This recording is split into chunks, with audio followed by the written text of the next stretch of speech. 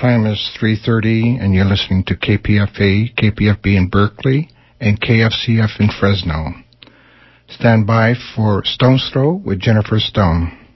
Happy ending, nice and tidy. It's a rule I learned in school. Get your money every Friday. Happy endings are the rule. So divide up those in darkness from the ones who walk in light. Light 'em up, boys, there's your picture. Drop the shadows out of sight. This is Jennifer Stone with Stone's Throw. Today is December the 7th, 2004. December the 7th, yes, that's the day. That's the day. In 1941, many, many years ago, our bases in Hawaii at Pearl Harbor were bombed by the Japanese military. It was 2 days after my 8th birthday. Gosh, yes, I was still opening my birthday presents. Spoiled child with rooms full of presents. It was a huge party. My mother's grandiose way of expressing herself. She hired a lady, to do all the games there were piñatas and never mind, the sort of thing that people did back in 1941. The presents filled 2 rooms. That was our last big bash in Tucson. My father took off for the war, the Great War, yes. Now that was the First World War, right. Then there was this was the Second World War, the Good War, right. He went down to San Diego to the Naval Hospital, blood bank there, yes. And he got a commission. I remember later he went out to the Pacific on a hospital ship, came home with his hair quite white. All I remember about that day, December the 7th, was that all the attention shifted away from me, from my grandiose birthday. War changes lives, every moment of every day, from one end of this globe to the other. Let's see, we moved to La Jolla, pretty little La Jolla, just a few miles from San Diego. My life was even prettier than it had been. But people we knew began to get killed. Even the medics, yes, got killed, Sometimes they got killed more quickly than the combatants. It's curious, though, that I remember most about those years, from 8 to 12, when I was a little kid and there was a war on. What I remember most is the closeness and the warmth and the affection. All those medics, the orderlies and the nurses and the doctors, we all sat around the fireplace and sang, and we put out lobster pots, and there was music and lots of booze, and I got very good at being an abalone hunter, right? Anyway, the atmosphere was, like MASH, the TV show, but not really. But, there was this strange camaraderie, a feeling of shared fate, great affection. Things were what we call in perspective, that is to say, when life and death are staring you in the face, you don't have so much time, for materialism and all that. This present situation, what is called a war on terrorism, a war, is not only not comparable, it's almost antithetical. Today's imperial conquests on the part of these United States, These arrangements, these hideous, what you'll call them, invasions, massacres, these things only divide us, only defeat us ultimately. Today's war is lost. Lost just as we are. It's too much for me. All I can do is culture wars. Yes, culture wars. Heads up. Here's a heads up culture war that I can care about. Comes from the same period of time. Yes, the 40s. Heads up, folks. Let me give you this little bit. It's the culture wars in the 6th December issue of the New Yorker, and it's all about this new movie, Kinsey. Now, most people have forgotten all about Kinsey, but let's see. It says here that the recent release of Kinsey, a film about the famous mid-century sex researcher, remember he published sexual behavior in the human male, and then a few years later, sexual behavior in the human female. The second book got him into real trouble. Anyway, this article goes on to say, it's a busy time for the anti-Kinsey movement. Most Americans no longer give much thought to Kinsey as a societal force, but his detractors believe that his significance can hardly be overstated. A recent newsletter of the abstinence education group, Why No, this is spelled K-N-O-W, but they use capital letters for N-O, meaning why say no. Abstinence only movement, yes. It compared the publication of the Kinsey Report in 1948 to the attacks of September the 11th. This group labeled Kinseyism 50 years of cultural terrorism. That's in quotes. Now, the founder of this modern anti-Kinsey movement is Judith Reisman, R-E-I-S-M-A-N, Judith Reisman. She spent a week in Washington, D.C. recently talking to people on Capitol Hill. She wants to open a congressional investigation into Kinsey's work. She says the new film is, quote, deceptive and malevolently misleading, to say the least. Okay, this woman is 69, an independent researcher, Ph.D. in communications, a former songwriter for Captain Kangaroo. Anyway, she's president of the Institute for Media Education. She's the lead author of Kinsey, Sex and Fraud and Kinsey, Crimes and Consequences. In one article, Judith Reisman describes Kinsey as, quote, a scientific and moral fraud, a certifiable sexual psychopath, as well as a sadomasochistic pornography addict and a sexually harassing bully. Anyway, this woman, Reisman, has served as a consultant to the Departments of Education and Health and Human Services. Ronald Reagan's Justice Department gave her $734,000 with which to study pornography. Wonder if I could get that kind of money to study pornography. Anyway, this woman is active in the rise of the abstinence-only education groups. That's her shtick. There is a note here in the article saying that none of Alfred Kinsey's 4 biographers have turned up any evidence that he was that he committed anything that could be called sexual abuse. He did interviews, you remember. The root of the accusation, of course, is an interview that Kinsey conducted with a sexual predator. We see this in the film, get a glimpse of this hideous fellow. But anyway, this woman, this force for good in the community, Judith Reisman, she's done a great deal of research on gays. She has written that the so-called recruitment techniques of homosexuals rival those of the Marine Corps. That's interesting. The Kinsey paradigm she holds created the moral framework that makes such recruitment possible.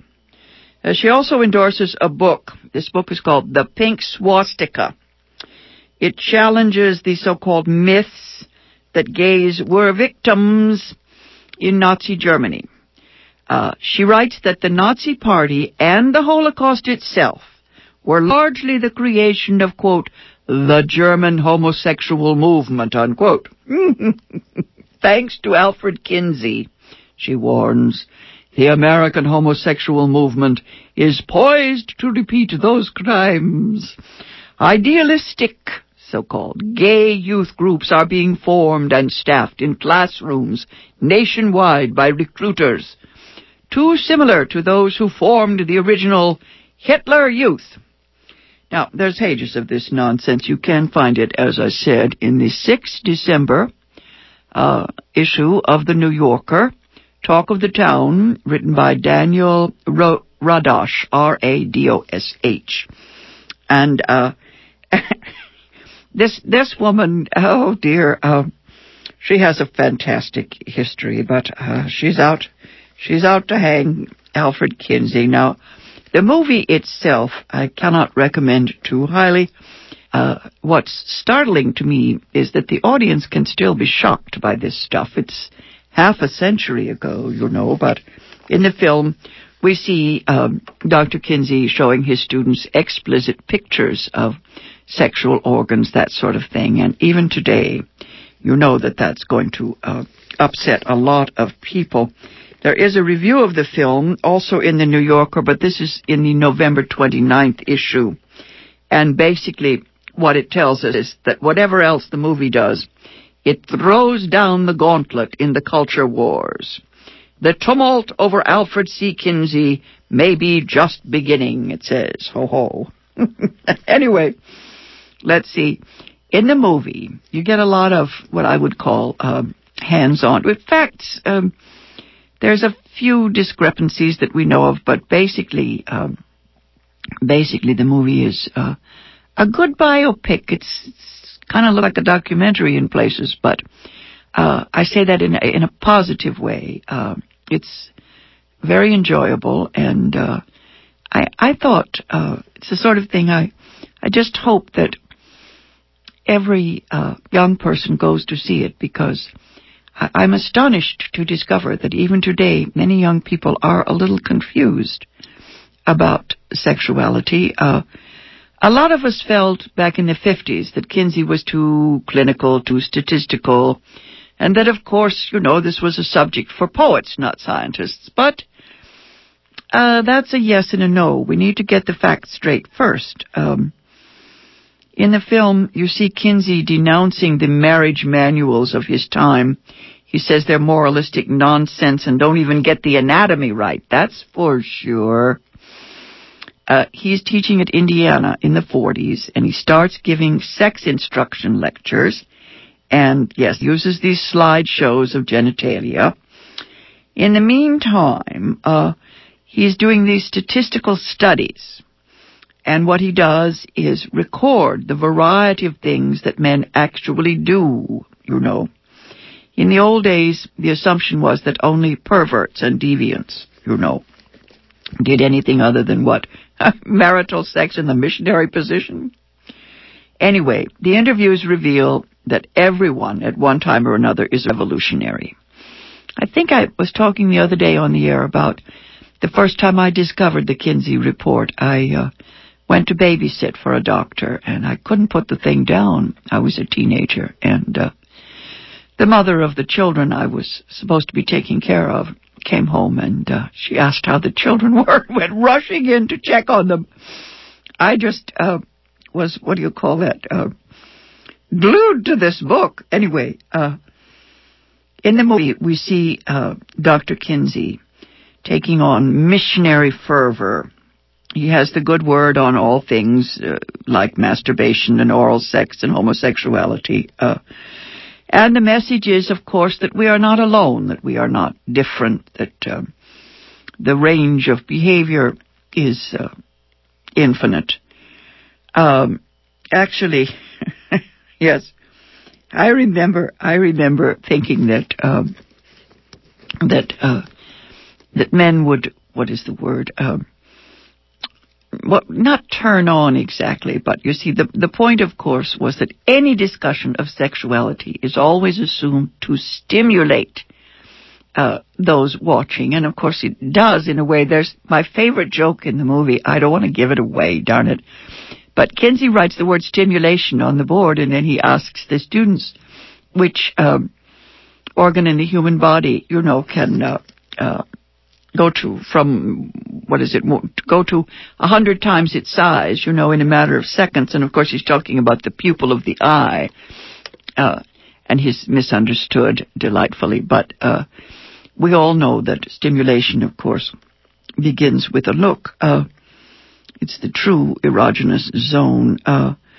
In any case, in the movie, we do get several sides to this guy. Laura Linney is terrific as his wife. I just love her bad hair days. She looks exactly like women looked in the 40s.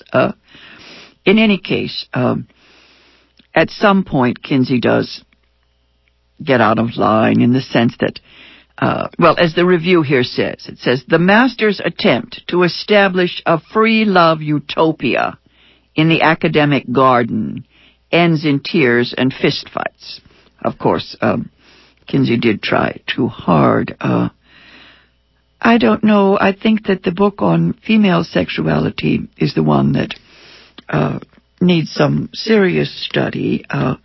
And of course, in the movie, it is shown that that's when he went too far. Nobody, as they say, nobody wants to know what their grandmother is up to. I liked the bits that showed us some of the 19th century horrors that lingered on into the 20th century, terrible things that had happened to Kinsey's father, that sort of thing. But I would recommend, if you are a serious student of sexology, that you run to a book called The Height Report. It's a much more recent study. I think it's maybe 10, 15 years ago. It's by Sherry Height, was her PhD. It's called The Height Report. It's a very modern study of female sexuality, and unlike all the work that went before, it is not phallocentric. In the Kinsey film, he does point out that the female vagina is not necessarily the place for the best stimulation, but anyway, it's the Sherry Heights book actually tells us stuff that some of us might not know or might not be quite sure about even today. It also gives even more permission for people to have various and what would you call it? Not the same. What is it? The same old. I'm one of those old-fashioned people who still thinks that an orgasm is a pretty important thing. But check out Sherry Heights' book if you want to find out more about not just sex, but sensuality. Now, I have just a tiny minute here. I had meant to spend the whole hour today telling you about what I'll be doing at the Buffet Holiday Crafts Fair. I ran off a reprint of my movie book, which is so much better than I remembered. What a clever girl I am. Yes. And so I have another 100 copies of this. Let me just read you a little snatch. It's called Mind Over Media, and it came out of many years of being a film critic and years of stewing over the fact that my children were growing up with television, and of course I didn't. I had no television set until I think my first pregnancy. My father brought one over to the house. I was 26 by then, and he said, here, go to bed early, don't do any theater, go to bed early and watch this guy Jack Parr. He said, you're going to be ill like your mother. He said, and you're not going to be able to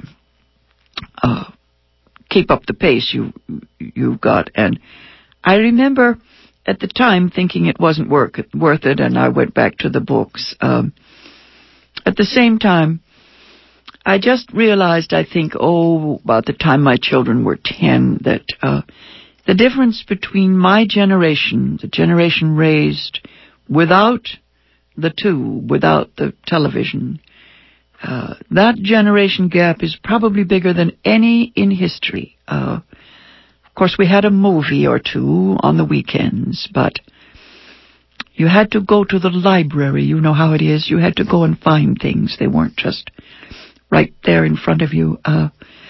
In any case, let me read you a little bit of the epilogue from Mind Over Media.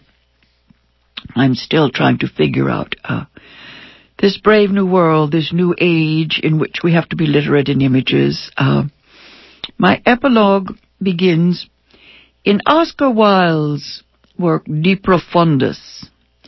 He writes that most people are other people, that is, their thoughts are someone else's opinion. D.H. Lawrence wrote that most men don't know their own feelings, only the feelings that have been diddled into existence by the exploiter. While I'm not quite so pessimistic about my race, I do believe some of us have lost touch with our deeper feelings. Our sensibilities are exhausted. The humiliations and deprivations of modern life blunt the feelings and crush the spirit. The meaningless quality of much of today's so-called work is just as dehumanizing as the overwork suffered by earlier generations. We are distracted at every turn. Somehow, we no longer have leisure. Vacations, yes, but no time to really think. No time to absorb and reflect on what is happening to us. I have a footnote here. Yes, I think of that wonderful line from the great Sir Francis Bacon. Yes, he said, some books are to be tasted, some swallowed, and some few to be chewed and digested. It's the same thing with everything that comes along. I was talking to a friend the other day, and she'd forgotten the movie we saw the day before, and I made a note, underneath her name. Lacks retention, right. Nothing seems to stick. Everything just seems to melt. It's the sieve theory of criticism, yes. Anyway, in my epilogue to Mind Over Media, I go on to say, this gloomy state of affairs is due in no small measure to the political system under which we live. In most circles, the critical faculty is suppressed or treated with suspicion, primarily because it interferes with consumerism. Consumerism is our national religion. Actually, I'll update this and say it's our international religion now. Life itself is a commodity to be bought and sold. The ad men and ad women will do damn near anything to pick our pockets.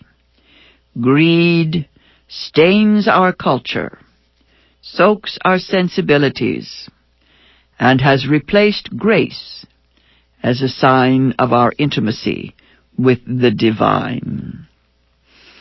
Our so-called critics must make their livings by accommodating the sleaze and soap opera that make up the bulk of popular art. Most of this material is tainted with a pornographic mindset. That's the mindset which believes that things and people can be had. Cars, women, countries, the earth itself. A sadomasochistic premise underlies much of our storytelling, portraying souls without longing in a world without feeling. And then there's a great deal more here about the death of the heart. Yes, indeed.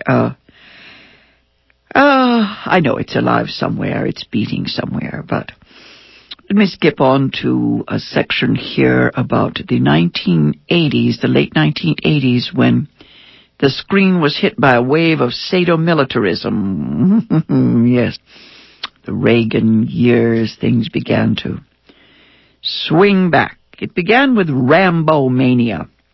These revenge pictures were dismissed by serious critics as cartoons, but they broke box office records around the world. Images are mysterious like icons. They tend to persuade us to worship them. A savage satire like Full Metal Jacket, and sentimental pictures like Platoon and Gardens of Stone, while billing themselves as anti-war pictures, are simply waves in the wake of a warrior caste waiting in the wings for a chance to go to war again. Oops, another parenthesis. Boy, was I right about that. Along came George Herbert Bush, and he said, we gotta kick that Vietnam syndrome. Gonna get it up again, boys. Okay, let us go on with the essay. If immorality is only the failure of the imagination, and I think it is, then the cynicism and sentimentality of the age are the malade de fin de siècle, the malaise at the end of the millennium, an unease which may presage rebirth, and an end to the dark age depression and decadence of our time. Well, that was too hopeful, another parenthesis. The end of the 20th century did not bring about a new awakening. No, it didn't. In any case, let me skip along here. Once upon a time, I used to ask my new friends and acquaintances to tell me their 3 favorite myths or fairy tales. You know, I wanted to figure them out. I don't ask people their signs. I ask them their favorite movies. Nowadays, as Pauline Kael pointed out, more couples are likely to break up at the movies than, over an orthodox religious choice. She loves The Red Shoes, and he's into Bad Day at Black Rocks. Men's pictures versus women's pictures. It's kind of a new course in cultural anthropology. We call them the chick flicks and the dick flicks. The action pictures, of course, make the most money because they don't even require language. And they are, of course, breaking all the records all around the world. The worst ideological splits occurred in my youth when we tried to drag a young man to an Ingmar Bergman picture. If he could sit through a Bergman picture, he passed the test. But from Garbo to Brando, the movies have mirrored our moods and myths for more than a century. Let's see now. The 3 favorites. My father's favorites were The Informer, 1935, Odd Man Out, Irish again, 1947, and The Third Man, the one with Orson Welles in it, that was 1949. My older sister liked Black Narcissus. It's by the same guy who did The Red Shoes. Portrait of Jenny and Gone to Earth. See, that's 48 and 51. Portrait of Jenny had Jennifer Jones in that lovely, gloomy movie with Ethel Barrymore and Joseph Cotton. It's a dream of a girl from another time. Gone to Earth was a miraculous movie. I think they changed the name here in the United States to The Wild One, not the Brando picture. It was a wonderful story with Jennifer Jones as a witch, an earthwoman, a pagan. I hope to see some of you at the Holiday Crafts Fair this Saturday. I'll be there both days, all day. My table is just on the left as you come in. And I have 4 books and a stack of tapes. I'll see you there, and we'll have a little coffee and talk a little treason. This has been Jennifer Stone. Till then, go easy. And if you can't go easy, go as easy as you can. Out of Que viva la revolución sexy. Friday, viernes